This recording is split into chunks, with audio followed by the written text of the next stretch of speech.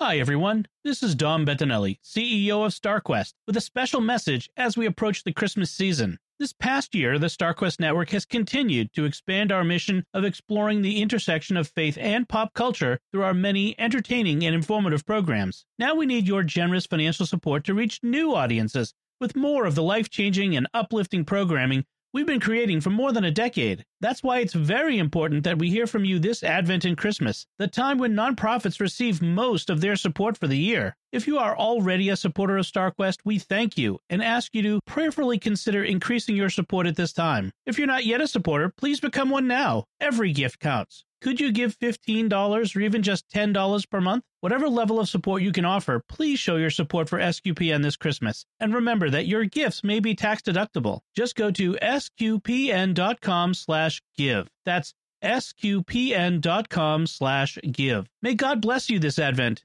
and may you have a blessed Christmas season.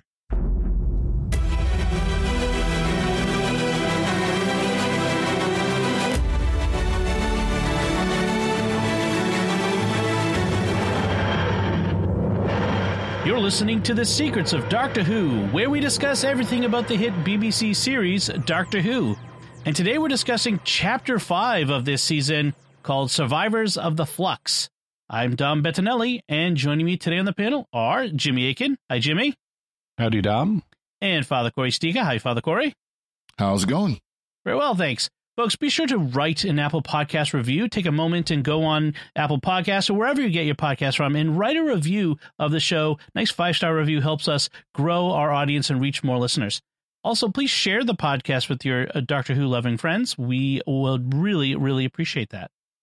Stick around to the end of the episode. We're going to have some great listener feedback on our previous episodes. And I want to tell you about another show that's on the StarQuest Network that I'm sure you'll enjoy, called The Secrets of Technology, where we discuss everything about technology news from a particularly Catholic perspective. Father Corey joins me on that for several times a month. And so check it out. It's at wherever you get fine podcasts or at sqpn.com/technology. Let me know when you do the episode on reversing the neutron flow. Yes, and the polarity. Exactly. Reversing polarity as well. Yep. Well, polarity is easier to do. Technically, there is a way to reverse neutron flow, but it's not what you think. That sounds like a tangent, which I will avoid at this moment, but I want to really talk about that at some point. But let's talk about Survivors of the Flux. Jimmy, can you give us a recap? Okay, spoilers ahoy. Last time on Doctor Who, the Doctor was recalled to the Division and she turned into a weeping angel. This time, the Doctor immediately turns back into a human because, as we conjectured last time, she was only being turned into an angel so she could be transported to the Division. Turns out the Division is headquartered in a space station between universes. And there, the Doctor meets the old woman from a few episodes ago, who turns out to be Tectayun, her foster mother who found her as a child and raised her on Gallifrey. Tectayun is the current head of the Division, and she explains that it started on Gallifrey but has since expanded to multi-universal scale. She also says that when the Doctor left the Division, and when Tectayun had her memories wiped, so Tectayun was responsible for that, they effectively released the Doctor as a virus in their experiment. She thought they could control the Doctor, but they couldn't. Once the Doctor learned what the Division had done to her, she never stopped searching for them, which allowed the possibility that they'd be exposed. To stop this exposure, they've released the Flux to destroy the universe and propel them to the next one. Tectayun offers the Doctor a Luke, I am your mother deal and offers her memories back with a chance to explore the next universe, which is possibly where she came from. Tectayun even offers to let the Doctor let Earth survive the Flux so the Doctor's friends will be okay. But the Doctor says, no, that's impossible. Meanwhile, in 1904, Yaz, Dan, and Professor Jericho have a world-spanning MacGuffin adventure and meet Joseph Williamson, who reveals he has built his tunnels to help save mankind and that he has a set of doorways to other worlds and times. Meanwhile, through the course of the 20th century, we see the Grand Serpent from a few episodes ago on Earth, where he manipulates and kills people in the history of UNIT, trying to rise to its top. The Great Serpent also has agents scattered throughout Earth's history who have serpent tattoos on their arms. Meanwhile, in 2021, the Lupari shield around Earth is starting to crack, and Carvanista decides to repair it by pulling in a missing Lupari ship which happens to have Bell on board. Meanwhile, Vendor arrives at a remote space facility where Swarm and Azure are disintegrating people from the passenger forms and absorbing their energy for an unknown purpose. Vendor also gets sucked into a passenger form where he meets Dan's girlfriend, Diane. Meanwhile, in 2021, the Great Serpent betrays the Earth to the Sontarans, who began attacking the Lupari shield. Meanwhile, Swarm and Azure use the energy from their victims to transport themselves to Division headquarters to get vengeance on those who imprisoned them so long ago. Swarm disintegrates Tecteun and then turns to deal with the Doctor, giving us our latest cliffhanger, the end. Meanwhile, Meanwhile, everybody's confused. No. There are a lot of threads. I count like at least four separate plot threads in this episode, maybe 5, depending on how you count them. It is, as my wife said, I'm very confused. I wasn't confused. I actually enjoyed this episode a lot. Yeah. I was glad for summarizing purposes when I realized that the thread tracking Dan and Yaz was really just a MacGuffin hunt. Yeah. And all I needed to say was they go across the world and they end up meeting Josephson. Right. Similarly, all the stuff going on with the Great Serpent is, he's killing people to try to rise to the top of the unit, and then he betrays us to the Sontarans. Yeah, I had a feeling that at several points in this episode, we can talk about it as we get to them, that they were kind of, we talked before how this was supposed to be an 80-episode season, and they would decrease it to 6 because of COVID. And it felt like there were certain places where, that's where we contracted. That's where there should have been more exposition or more something in order to not have this feel like a mad dash down a hallway. Yeah. Other things that they may have let breathe if they had more episodes this season is Dan's relationship with the Doctor, because a lot of fans have pointed out he has spent almost no time in the Doctor's presence, and yet he's a companion. Yes, that's true. That's true. And, one thing that's kind of a hope is Big Finish is already taking notes on how they're going to fill the 3 years between where Dan and Yaz ended up at in 1901 and 1904 when they're doing the MacGuffin hunt. I would like to see Dan and Yaz and Professor Jericho adventures. That could be fun. I like Professor Jericho. There could be a lot of fun there. Yeah. So.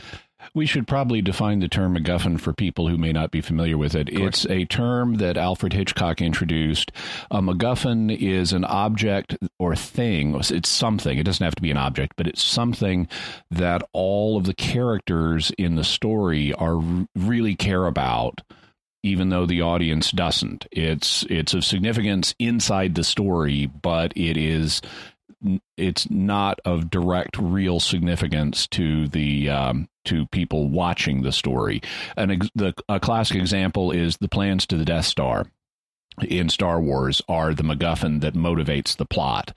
What happens to those plans is intensely interesting to the characters in the story, but not so much to the audience, except insofar as we like the characters.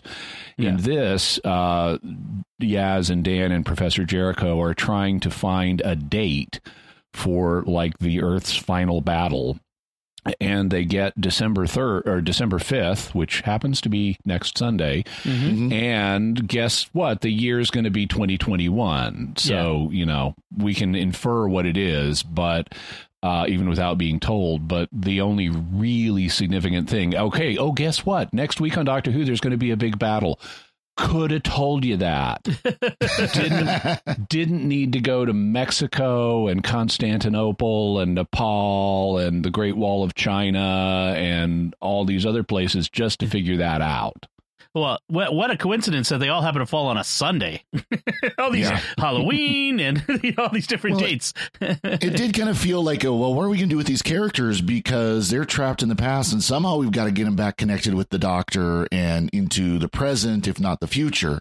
So you got to do something. Yeah. Right. And it was effectively, time filling stuff, but I thought it was well done. I liked seeing their adventure. I mean, the first one where they're in a temple in Mexico, like an Aztec or Mayan temple or something, is reminiscent of Indiana Jones, only it's played more for comedy. Yeah, that was funny. And it's always fun, or frequently fun, to go to Constantinople during the late Ottoman Empire, and you're in a souk, a bazaar, and you're consulting people who know strange mystic things, and that can be fun.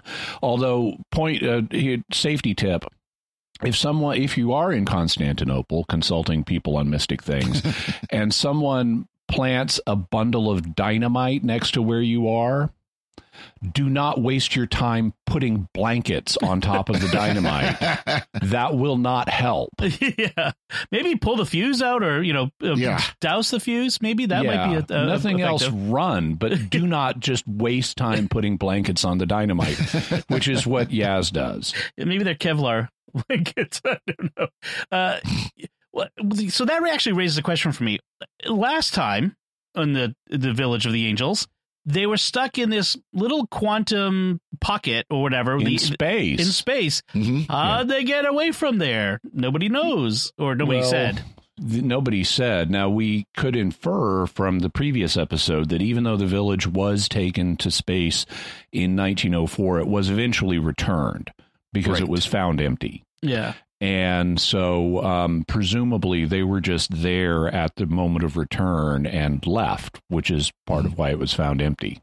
I guess, yeah. Because that happened in 67 as well, both 1901 and 1607, or 1967, it did the vanish and come back routine. Yeah. Okay, I guess, yeah.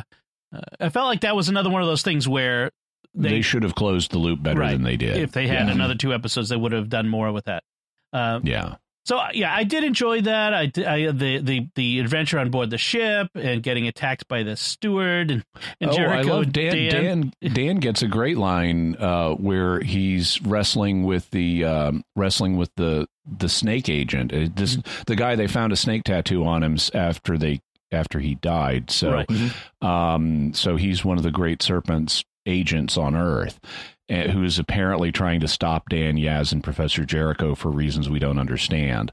But when they're wrestling with him, Dan has a hold of his foot and threatens him with, "Answer the question or I'll break your toes." and normally you don't hear toe threatening in adventures. It's normally finger threatening, maybe, but toe threatening was nice.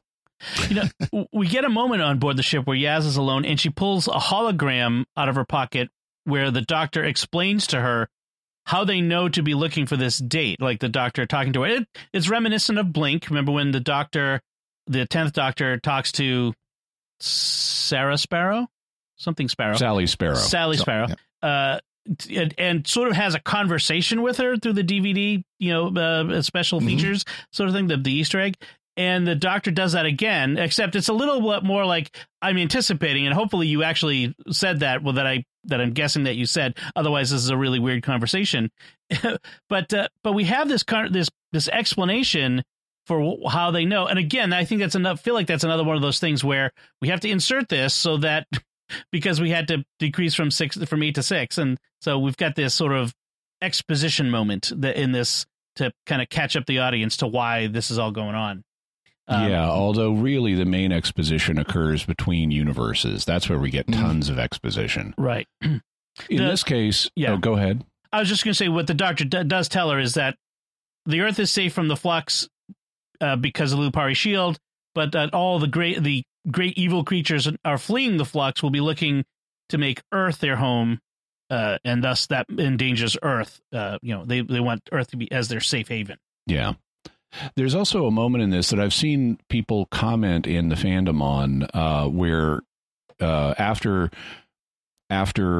Yaz has watched the Hollow Egg and she's sitting there sad, And that's when Jericho and Dan come back into the ship's cabin where she's been watching it. And they pick up on the fact she's sad, even though she says there's nothing wrong with her.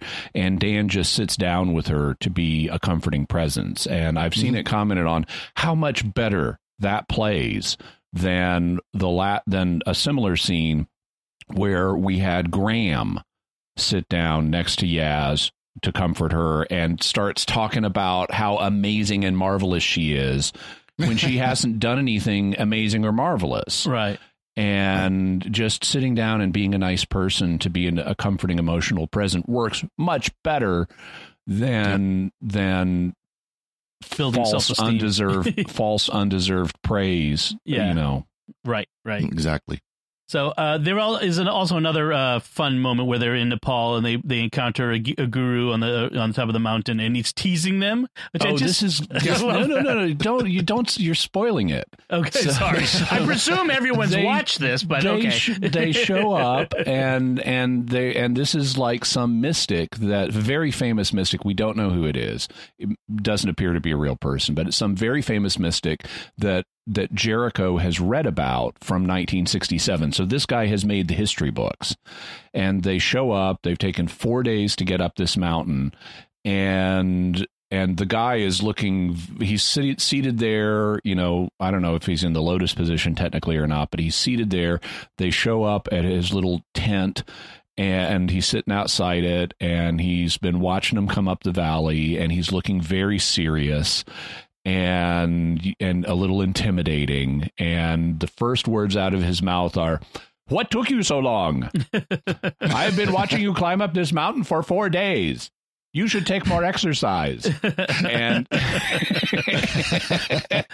and then he wants to know the latest gossip, because as a hermit, he doesn't get gossip. So he says he'll take anything. And they say, well, the telephone has been invented. I'm a hermit.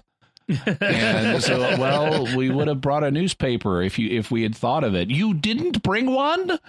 And he asks, he just keeps, no matter what they say, he turns it so that they're digging themselves in deeper. He asks if they brought food or the latest Conan Doyle. And in fact, 1904 was a big year for Conan Doyle's Sherlock Holmes stories, because in the Strand magazine, Conan Doyle had just resurrected Sherlock Holmes after the Reichenbach Falls story, The Final Problem, which is it's one of the worst written stories, for reasons I'll go into another time. But he had just brought him back, and in 10 of the 12 months of 1904, the Strand published a brand new Sherlock Holmes story after an absence of years. And so people were agog with that.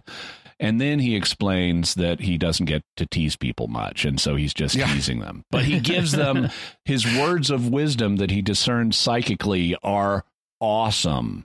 Yeah, because he tells them that they want to know what they need to do and stuff, and he says, "I have 3 words for you," and then he concentrates to discern what the words are. Fetch your dog. And they're like, what? It's like, I don't know. That's all I've got. Fetch your dog. And they think about it, and they realize Carvanista. Right. Yep. And so they go to the Great Wall of China, and they know Carvanista's in orbit in 2021.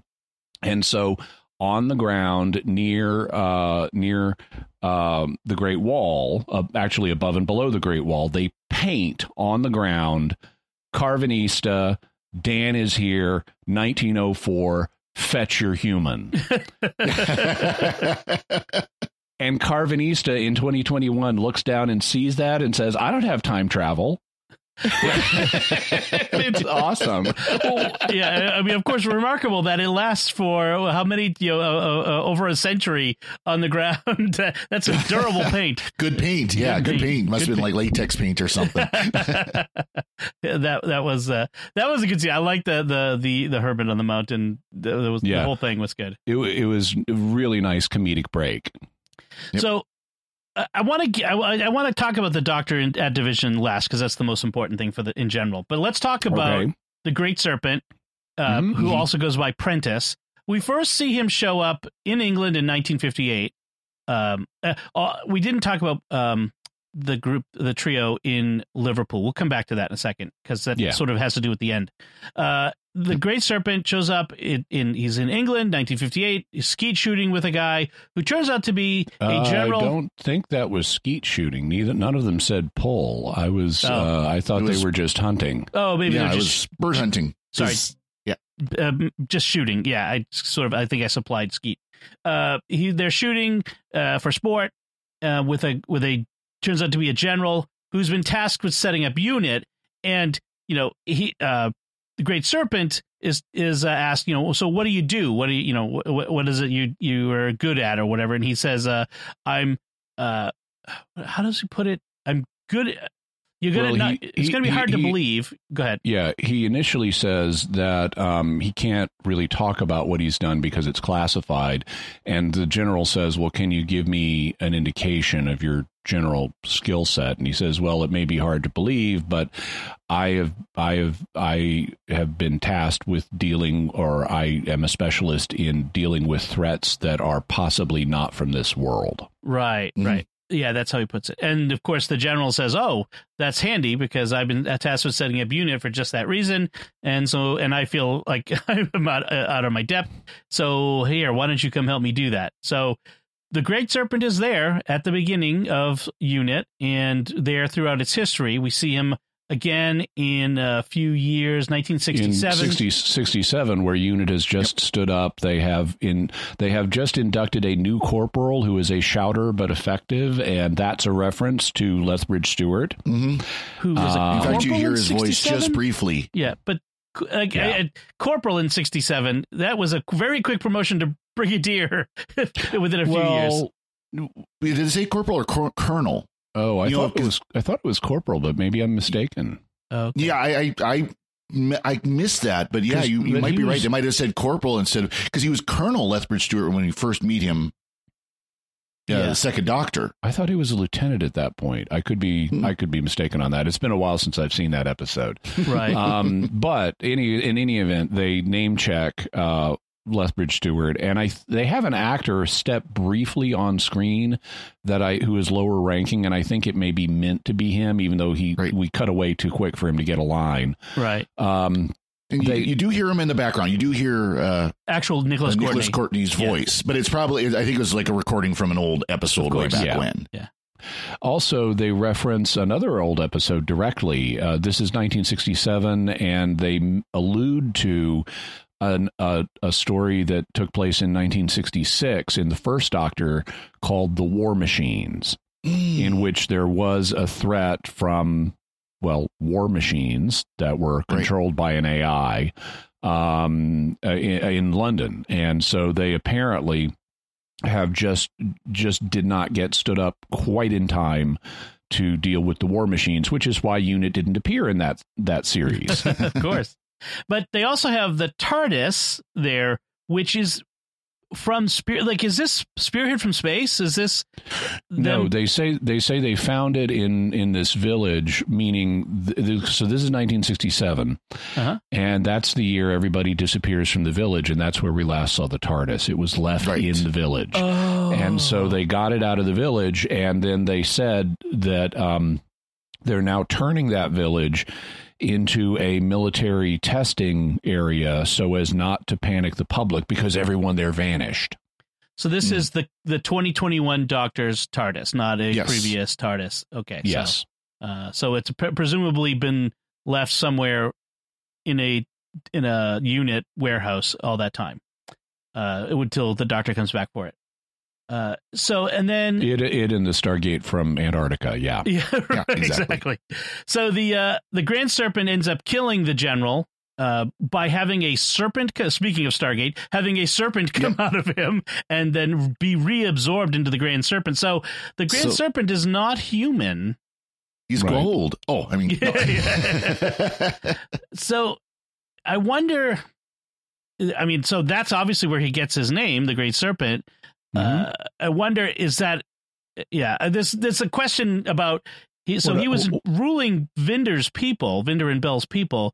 Is he one of their people? Is this a natural part of their, or has he made a deal with the devil, so to speak? And I don't know the answers to those questions yet, but what it reminds me of, so we've already seen there may be a connection between Vinder's people and the Time Lords, because it may be that regeneration comes from them.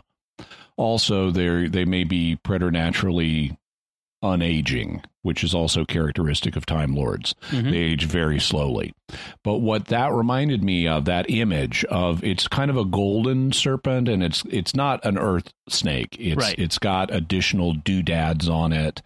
But it suffocates people from the inside, and then when it's done suffocating them, it comes out of their mouth. And it then slinks up or crawls up the great serpent and merges into him. Yeah. And what that really reminded me of was the serpent-shaped death-morphant worm that the Master inhabited during the 1996 TV movie. Sure. Oh, that would be interesting. If they're pulling something from the Eighth Doctor, that would be that I kind of would like to see them bring in something from that. That was, I mean, that would be good.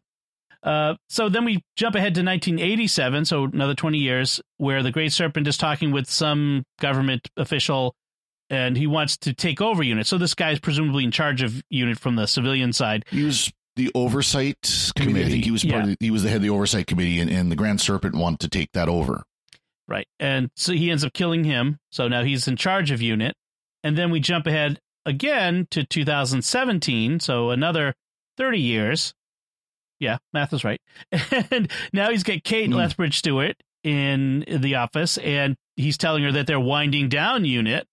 But she, smart Kate that she is, recognizes who and what he is, calls him on it, says, I've inoculated myself against whatever influence you seem to have over others, so he can't do the snake thing to her. And then she goes home. He tries to blow her up with a bomb on her front door, and then she calls Osgood and tells Osgood, yay, Osgood, that she's going underground.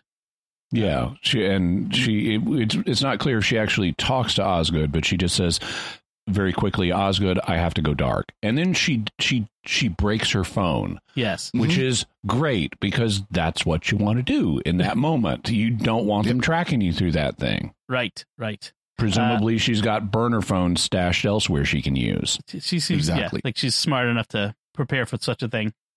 And then we end with the Great Serpent we find out he's made a deal with the Sontarans, who we remember were trying to take over Earth a few episodes ago, to leave Earth defenseless. And so they start coming through the doors, coming through everywhere at all points in time, including the doors in the tunnels that Williamson has built. These time tunnels of some sort. And that's where our three, Yaz, Dan, and Jericho have gone to Liverpool after he comes running out onto their cabin on the ship and disappearing. They decide to go find him in Liverpool or his tunnels. Yep. Yeah, and and 1904 is after Williamson's life, but there are rumors that his ghost haunts the place, that it still walks the tunnels. And of course they realize it's not his ghost, it's really him. Yeah. It's still alive, but displaced in time. He's still walking through his tunnels, which he refers to as some kind of weird puzzle that he can't figure out, because he's got these doors connecting it to other times. And he says in particular, he says they've shifted. Where they lead to has shifted, and he doesn't know where they all lead to now.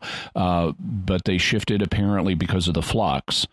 And he says in particular, never go through doorway number 9. And Jericho says, why not? And he says, instant death. It's, that's persuasive.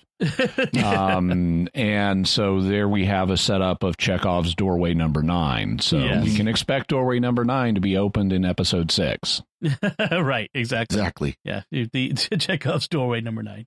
And so that closes the loop, I think, on the Great Serpent's thread.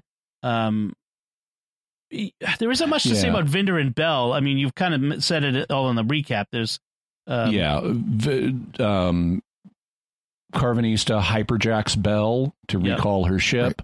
And I do like when her ship has reached Earth, he's talking to her on the radio. He knows she's not a Lupar. And he tells her, I'm giving you the count till the count of 1 before I come on board. 1.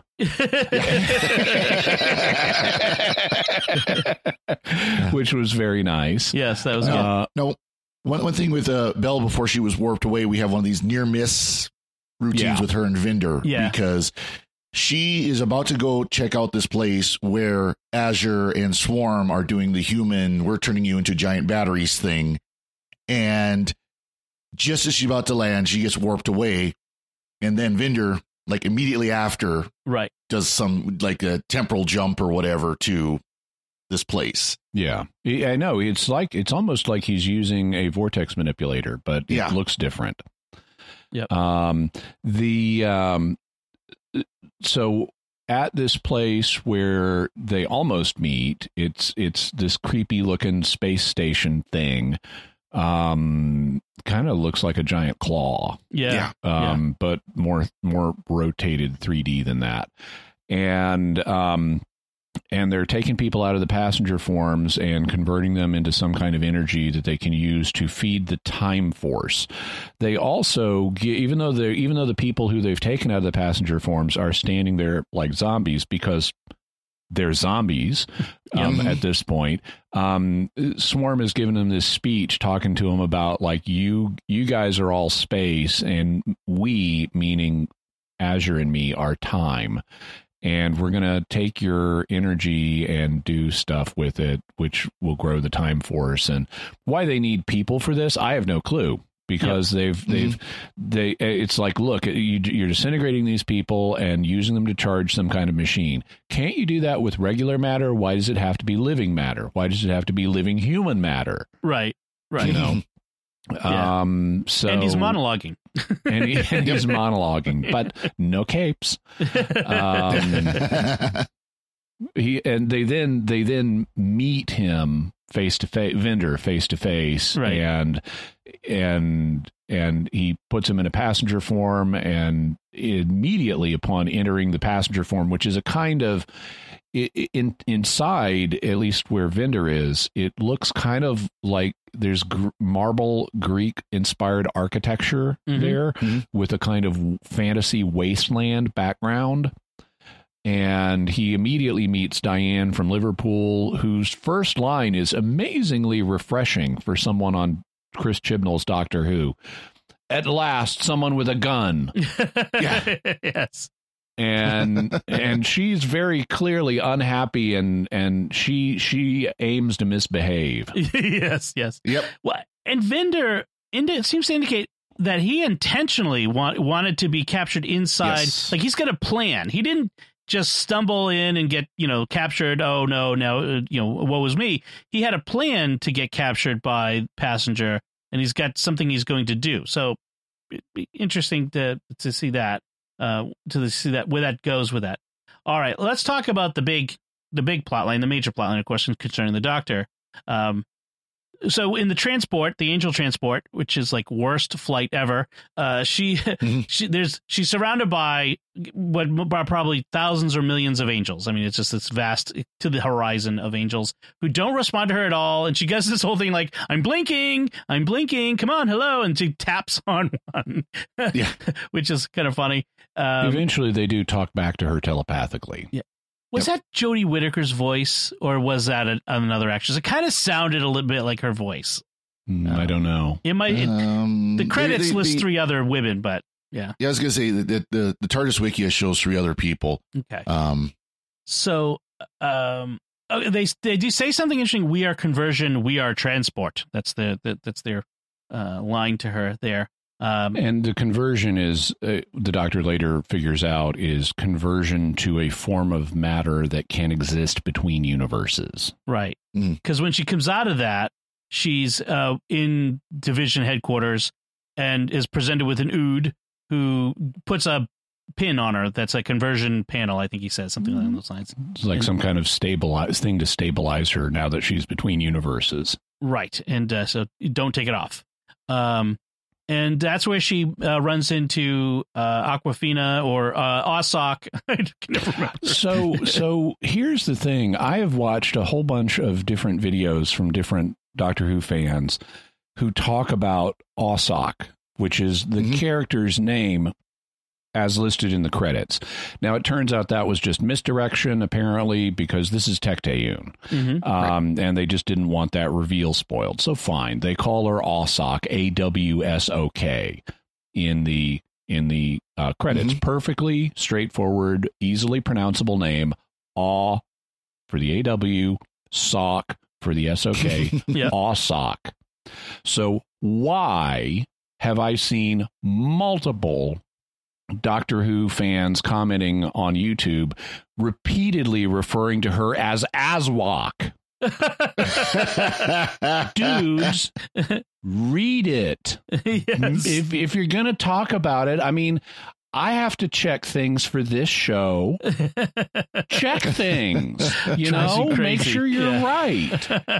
It's one thing if something occurs to you on the fly, but if you know you're going to talk about this character, and if in fact in your incredibly inaccurate fan theory videos, you've been talking about this character for weeks, learn her name. Well, we got to be careful about throwing stones because we've had some characters that we've pronounced and sometimes mispronounced on purpose. Well, that's the thing is too. So on purpose. So I call her Aquafina because when I'm watching this and I'm taking my notes, I couldn't for the life of me remember what the character's name was, and I'm like, it's Aw something, and I remember watching Shang-Chi and the Ten Rings, so I'm like, I'll just write Aquafina and I'll come back and fix that later. Yeah. Look it up. If I were going to do something along those lines, I would be tempted to call her Aquanetta, which was the actual stage name of an actress back in the 1950s. They thought Aquanetta sounded exotic and didn't think it sounded like a hairspray that all the women would have known. Yeah, right. All right. So she's introduced to Ossock, who we'll find is Tecteun, her foster mother, who found her as presumably a foundling, although the Doctor disputes that. The Doctor, there's this, once Tecteun does the reveal on who she is, the Doctor is resentful. By the way, I like the kind of she's sort of a stern mother, but I like the motherly relationship that she has with the Doctor, even though she's an evil mother. She's an evil stepmother. Nevertheless, she has this motherly attitude. It's like, okay, I'm not taking your junk. Here's the deal. And she compliments her and says, you always were quick on the uptake and things like that. And she has, you don't often see the Doctor have this emotional dynamic with someone who can talk to her like they're a parent. Right. And it's nice to see that. And I lost my train of thought. I was going to mention just the environment that they're in, and maybe you can get your train of thought back while I talk about it. But they were on board this station or ship or whatever it is, and there's this giant tree that is above them, which reminded me a lot of the tree inside the TARDIS in the Journey to the Center of the TARDIS, which is an episode that we've talked about but has not yet been released. That is sort of this device for making, it's a replicator basically. That tree. Okay. I was going, what tree are you thinking about? It's like, the replicator tree. And I wonder if it's kind of just there. And I don't know if if we're going to talk about this tree that's in the middle of everything, but it's very interesting the environment that they're in. And one of the things that Tecteun says about, I got my train of thought back. Good.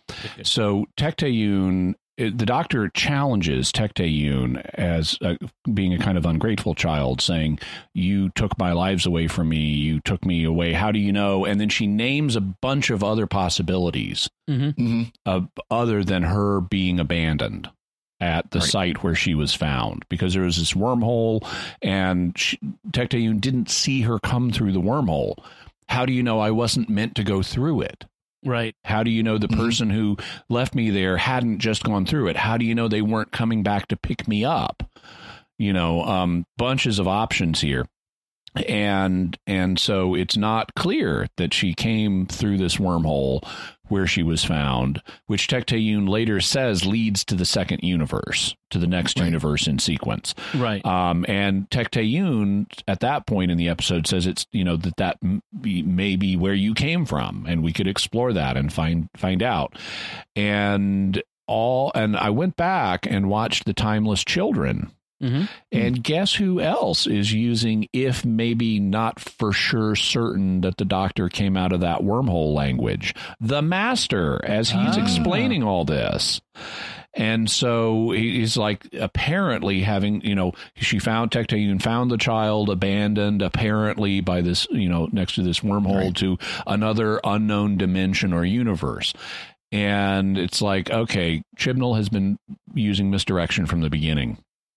The reason they're exploring all these possibilities is to warn the audience that the answer is very likely to be something other than the Doctor came from that universe, which supports the Bell and Vinder are her parents theory. That kind of triggers a thought for me is we haven't seen hide nor hair of the Master in this season. Unless he's masquerading as one of the people we have seen hide and hair of. Exactly. I was going to say that maybe he's we're setting. I mean, he is at the core of the whole timeless child question, which is at the core of this season. So how could we not address that, and the fact that he also resurrected the zombie Time Lords as zombie Cybermen? Right. That's all been kind of left hanging too. I suspect the zombie Time Lord Cybermen will be back for the 100th anniversary special of the BBC that's going to come out late next year, where the Doctor regenerates, because apparently the Master's going to be involved in that. Oh, okay. It'd be interesting to see him in this. Yeah. Yeah. Well, and both Swarm and now the Great Serpent would be plausible ciphers for the Master. Yeah. Right. Oh, that would be interesting. That would be interesting to see. So yeah, we'll have to. I'm kind of anticipating that in next time. So, but we'll get to that. One of the interesting lines that Tecteun explains what the division is. It started as a way. It began on Gallifrey as a way to safeguard the galaxy, where this peaceful, the Peace Corps of the galaxy, and then of course, like all government bureaucracies, mission creep. And they grew to decide that we're not just going to safeguard the galaxy, we're going to direct events in the galaxy and the universe to the way we want it to be. Just nudge things a little bit, a little this way, a little that way. Right. But and thus she says they've been recruiting from all universes and all races. But that doesn't really seem to fit with what they are portrayed as in this, which is like, okay, we've gotten out of our own universe. We're trying to propel ourselves towards this second universe, and we can see a bunch of universes beyond that. But it doesn't sound like they're in contact with a vast number of universes.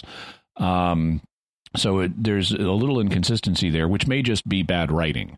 Yep. But, sometimes they're using hyperbole when it clashes with the facts they're establishing. Right. But one of the things that occurred to me in the last few episodes is, like after they revealed Weeping Angels had been their recruits, and Lupars like Carbonista had been one of their recruits. Well, all the way back to where we first learned about the fugitive Doctor, who are they using? The Jadoon. Yeah, we're trying to bring the fugitive Doctor back to the division. And so, the division, we've seen from when the division was introduced, we've seen them using other races, or at least, because that actually is from the beginning of when we started to learn about them. We didn't know who they were yet, but we knew someone was using the Jadoon to try to get the Doctor. And we later learned that was the division.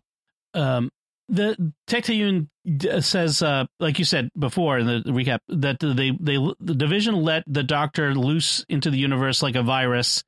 And she says something. She says morality was always your flaw.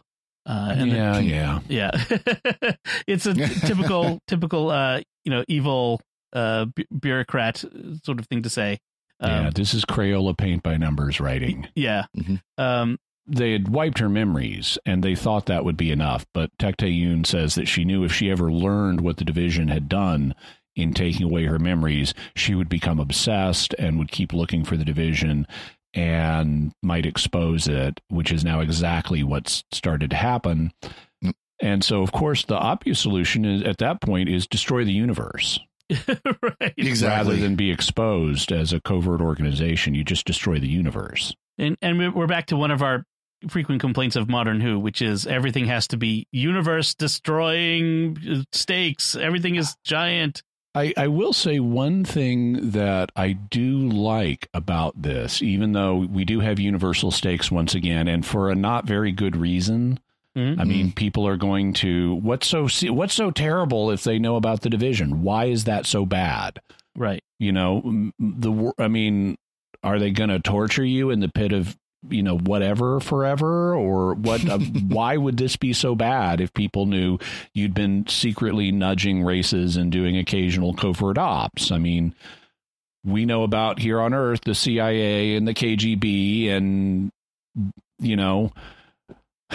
they don't want to destroy the world lest we know they exist. Right.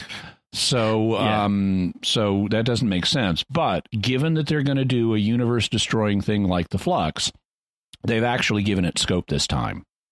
In all the previous occasions where we've had like the stolen Earth, the Pandorica opens in the Big Bang, even Logopolis, where they wipe out like, I don't know, a third of the universe or something. Mm-hmm. We never see those parts. This is all other people's problems. Right. And here on Earth, it's like, okay, guess what? Earth is, all the stars in the sky are simultaneously exploding throughout all of time, which makes no sense. and Earth is okay. Yeah. But all the rest of the universe is ended, and Earth is okay for now because it's the center of the storm. But eventually, but that gives us time to work on the problem. Okay. We've never seen the destruction of the rest of the universe before, but now we have. We've had Bell and Vendor going places and seeing the destruction and the survivors and the wars being fought over it. And for once, with a universe-destroying plot, they've actually given scope to that by showing us the rest of the universe instead of just telling us about it from the perspective of Earth. Mm. Yeah. I wonder if Thanos worked for Division. Destroy half the universe. And Tecteun says, like we mentioned, they created the Flux because they were wary of the Doctor for giving people hope, quote unquote. And the Doctor, so stupid. Yeah. So the Doctor is mad that Tecteun denied her natural life, but Tecteun says, she comes back and says, well, you're no different. You jump into these your companions' lives, and you take them away from that, and you change their lives willy-nilly for your own purposes, and not always for the good of the companion, which is an interesting, criticism of the Doctor. I like that turnabout. Yeah. I don't think it's analogous because, I mean, and frankly, the Doctor's being unreasonable. Because, I mean, imagine you're a human here on Earth in the early 21st century and you go to a park and there's a baby on a bench and nobody around. Mm-hmm. Right. Do you leave the baby on the bench there in hopes someone is going to come back for it? Or do you infer from the fact you have a vulnerable child left alone in a public place with nobody around that the child has been abandoned? Right. You're not going to leave that child there. You're going to take it somewhere that it can be cared for. And hopefully, maybe you can one day reunite it with its parents, assuming they're competent to be reunited with it. But you're not leaving a baby on a bench, even if there's a wormhole next to the bench. Perhaps especially if there's a wormhole next to the bench. Because you don't know that if something comes through the wormhole, it's going to be parents. It might be something much worse for the baby. Turn to the wormhole. You drop something and toss the baby in. Yeah. I mean, you look for the parents, though. You don't just take off with the child. But to the extent you can. Now, in our society, you take the baby to the authorities. The authorities would, do an investigation to try to find the parents. Here, this is for Tecteun. This is the early days of dangerous space travel off Gallifrey. So there are no star cops she can take the baby to. Yeah. So she's kind of got to, there's no, I mean, what she could do, and for all we know, she did do, was leave a message at the site and say, I found this abandoned baby and I took it to care for it. If it's yours, you can look me up. Here are the coordinates for Gallifrey. Right. Presumably we'll never know now that she's been ashed by Azure or by Swarm. I mean, Swarm. Yeah. Yep. But we have another Chekhov's timepiece, a pocket watch, chameleon arch, right? Is that what we call it? Well, the arch is what turns you into the human. The fob watch is what holds the memories and releases them. Okay. Right. So it's the watch that holds the memories that we've seen before. So of course, we know how the Doctor is going to get her memories back is through the watch. Yes. And we see in the next time trailer the watch actually opening and spiraling out all of her memories. So she's getting them back. Yes. But like I said, Swarm and Azure show up at Division headquarters and kill Tecteun. And then, as you said, Jimmy, turn to the Doctor and they're going to kill her. Or not. Yeah, well, and the dialogue that Swarm has is deliberately vague. He turns to the Doctor and says, "And now for you." Yeah, but all they've said is they're going to take revenge, not kill them. And so their revenge on the Doctor may be giving her memories back, of all the awful stuff she may have done for the Division. Right. I mean, their beef is with the Division and the Doctor, so maybe it'd be enough to destroy the Division and leave the Doctor with her memories, and that would be that. Well, and let's not forget, too, you talk about awful stuff that the Doctor did, but also what did Tecteun do to the Doctor in doing all her experiments to discover the regeneration.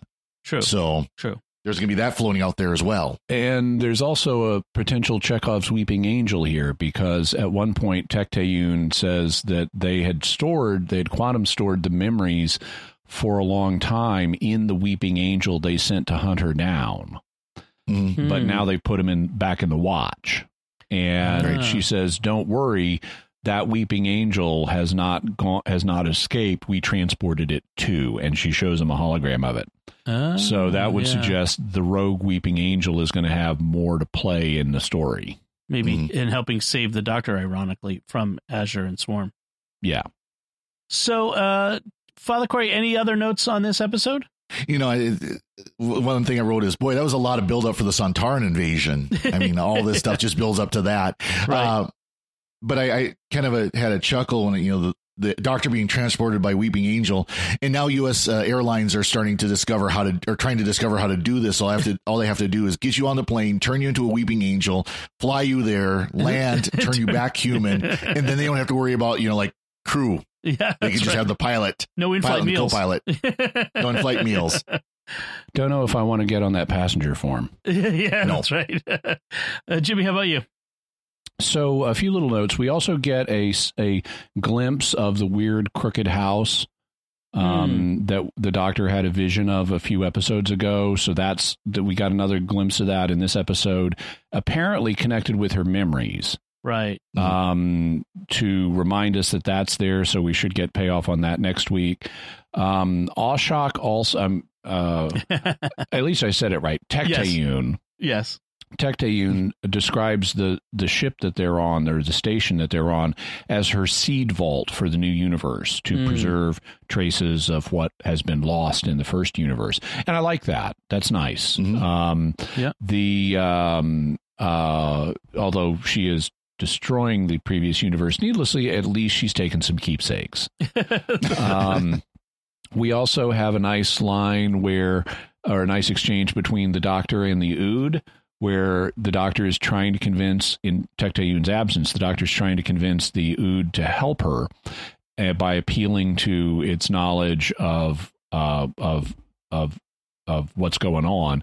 And the Ood is like, I can't help you. It's too late. Even if I wanted to, it's too late. And the Doctor says, I'm really good at pulling rabbits out of hats. And the Ood says, I have no rabbits. It's a metaphor. and I have no hats. Nice little exchange. Yep. A couple of other notes. One that I've been meaning to mention for a few episodes. So it's the opening credits that have been used since Jodie Whittaker's time, which are these. It's not the time vortex anymore. It's some swirling, mysterious something. And I find that intriguing. On the one hand, I like seeing the time vortex, which kind of went or what was clearly the time vortex, which actually kind of went back to the Jon Pertwee period. But before that, in the first and second Doctor's time, you did just have this chaotic video feedback thing that was happening on the screen during the opening credits. It was not clearly the time vortex or anything else. It was just weird. And I kind of, like seeing something like that. I would like to see the time vortex again someday, but I kind of like seeing that with the current Doctor, at least for a while. What I noticed, though, is a particular set of things that apply to me particularly, I think, have been unconsciously shaping my perspective, my aesthetic reaction to the opening credits, because they are dominantly purple with a little bit of white in there, especially at the center. So they have this purple and white color scheme. And I like that. And I've been associating that with the 13th Doctor. And a while back, I was watching the credits and I thought, wait a minute, I'm associating. No wonder I'm seeing a resonance between these colors and the 13th Doctor, because as I've talked about on Mysterious World and other places, I have color grapheme like synesthesia. And so I perceive letters and numbers as having colors. And 3 is the only shape, the only letter or number that is purple for me. And 1 is clear or white. So I have been subconsciously thinking these are appropriate credits for the 13th Doctor because of the purple and white. That's wild. Yeah. They're in your head. Yeah. Also, by the way, last time they said you can't keep your eyes open while you sneeze. Well, I also, in addition to having synesthesia, I have allergies. And I carry multiple handkerchiefs with me at all times because of that. And yes, you can keep your eyes open when you sneeze. I performed the experiment several times. It's really hard to do it on the first one, but it's much easier on the first sneeze, but it's much easier on any subsequent sneezes. But yes, so if you're ever being menaced by a weeping angel and you feel like you're going to sneeze, believe in yourself. Just believe in yourself and don't blink. Yeah.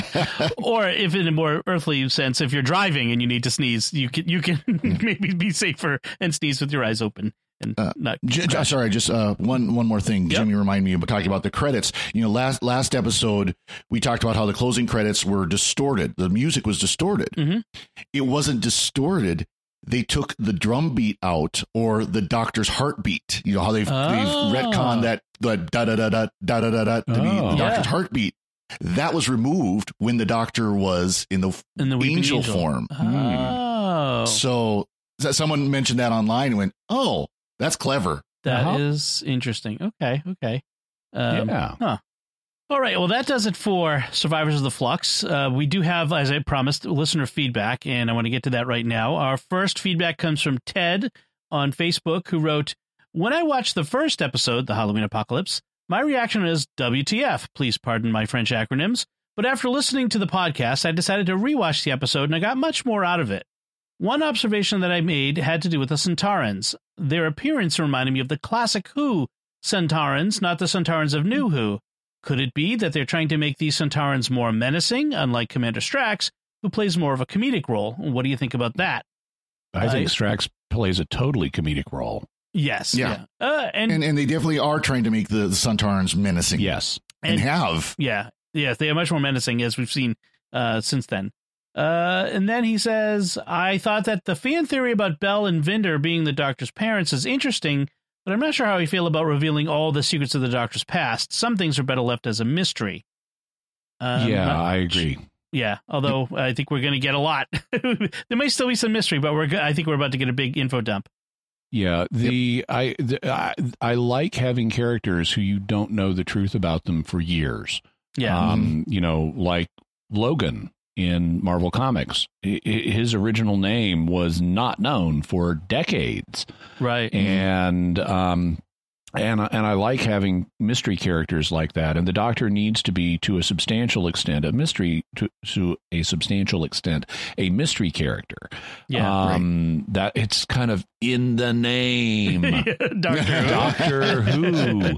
So, Exactly. So I hope Chibnall does not dispel too much mystery for us too quickly. I like getting, as part of mystery characters, you do want little hints and pieces over time.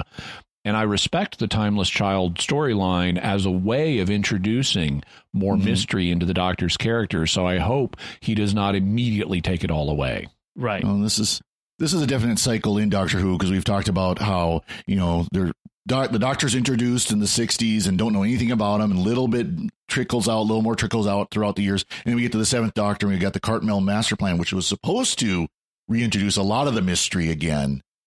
And that then they get mysterious, and now it's trickled back out, and now they're just going to dump a whole bunch more on us. So, and then Ted finishes, lastly, what are the odds that in episode 6, the Doctor will wave her sonic screwdriver or unplug something to reboot the universe? And I'm saying the odds are looking good on that. There's going to be a big red switch somewhere. Yeah. I have a feeling given how everything has been moving, we're going to have to reboot the universe. Well, or decompress it, to use the verb that the Doctor used in this episode. Yes. And maybe use those seeds.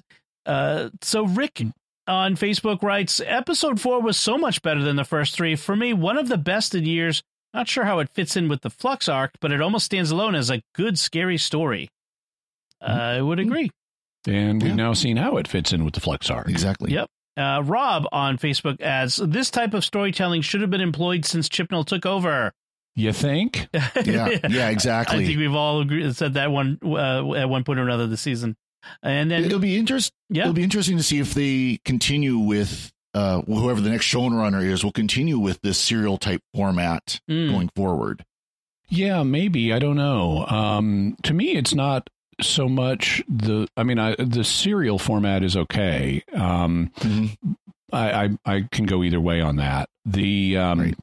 What I think is improved is the increase of the tempo. Maybe not quite this fast. Yeah. But I like the increase of the tempo and the lack of preachiness. Yeah. Because this is so jam-packed, they haven't had time to do much preaching at us. That's true. And it's like, that's true. I'm not here for a sermon. I have church for that. Here, I'm here for an adventure story. Forget the preaching and tell me an adventure story and make it a good one. That's what I'm here for. As I commonly joke, that's my job to preach, not theirs. Yeah. That's right. Yeah. And can we get 10 episode seasons back so we don't get like 6 episodes every 2 years or so? Because that just is not enough. And last bit of feedback from Matt on YouTube, who wrote, given the cliffhanger, I was somewhat disappointed to see that the title of next week's episode is not The Angelic Doctor. A missed opportunity. It could have been a celebrity historical featuring an adventure with St. Thomas. Yeah, and for people who may, and I appreciate the pun, for people who may not be familiar, medieval theologians tended to give each other nicknames. And kind of like the Doctor or the Master, except they all involved the word doctor, which just meant teacher. And so the Latin word doctor means teacher. And so because of his supposedly sublime angelic qualities, St. Thomas Aquinas was known, his nickname was the Angelic Doctor. But there were lots of others like the Marvelous Doctor, the Subtle Doctor, and so forth. And they would refer to each other, or historians have referred to them by these nicknames in their writings. So it would indeed have been interesting to see an episode involving Doctor Who, the Weeping Angels, and the Angelic Doctor Thomas Aquinas. Although somehow I don't know that Chris Chibnall would have been the author to give him justice. Yes, no. I was going to say that would. No. I'm not sure that would work out the way we would hope. All right, so that does it for our feedback. We want to wrap things up by first taking a moment to thank our patrons who make it possible for us to create The Secrets of Doctor Who, including Father Michael N., Paul B., Chris N., Deborah B., and Bradley J. Their generous donations at sqpn.com/give make it possible for us to continue The Secrets of Doctor Who and all the shows at StarQuest. You can join them by visiting sqpn.com/give. So that's it from us. What did you think of this Chapter 5, Survivors of the Flux? You can let us know by commenting on the show at sqpn.com or the Secrets of Doctor Who Facebook page, or send an email to drwho@sqpn.com. We'll be back next time when we will be discussing the final chapter in the Flux, The Vanquishers. Until then, Father Corey Stika, thank you for joining me and sharing the Secrets of Doctor Who. Thank you, Dom. And Jimmy Aiken, thank you as well. Thanks, Tom. And once again, I'm Dom Bettinelli. Thank you for listening to The Secrets of Doctor Who on StarQuest. And remember, you can't fight the future.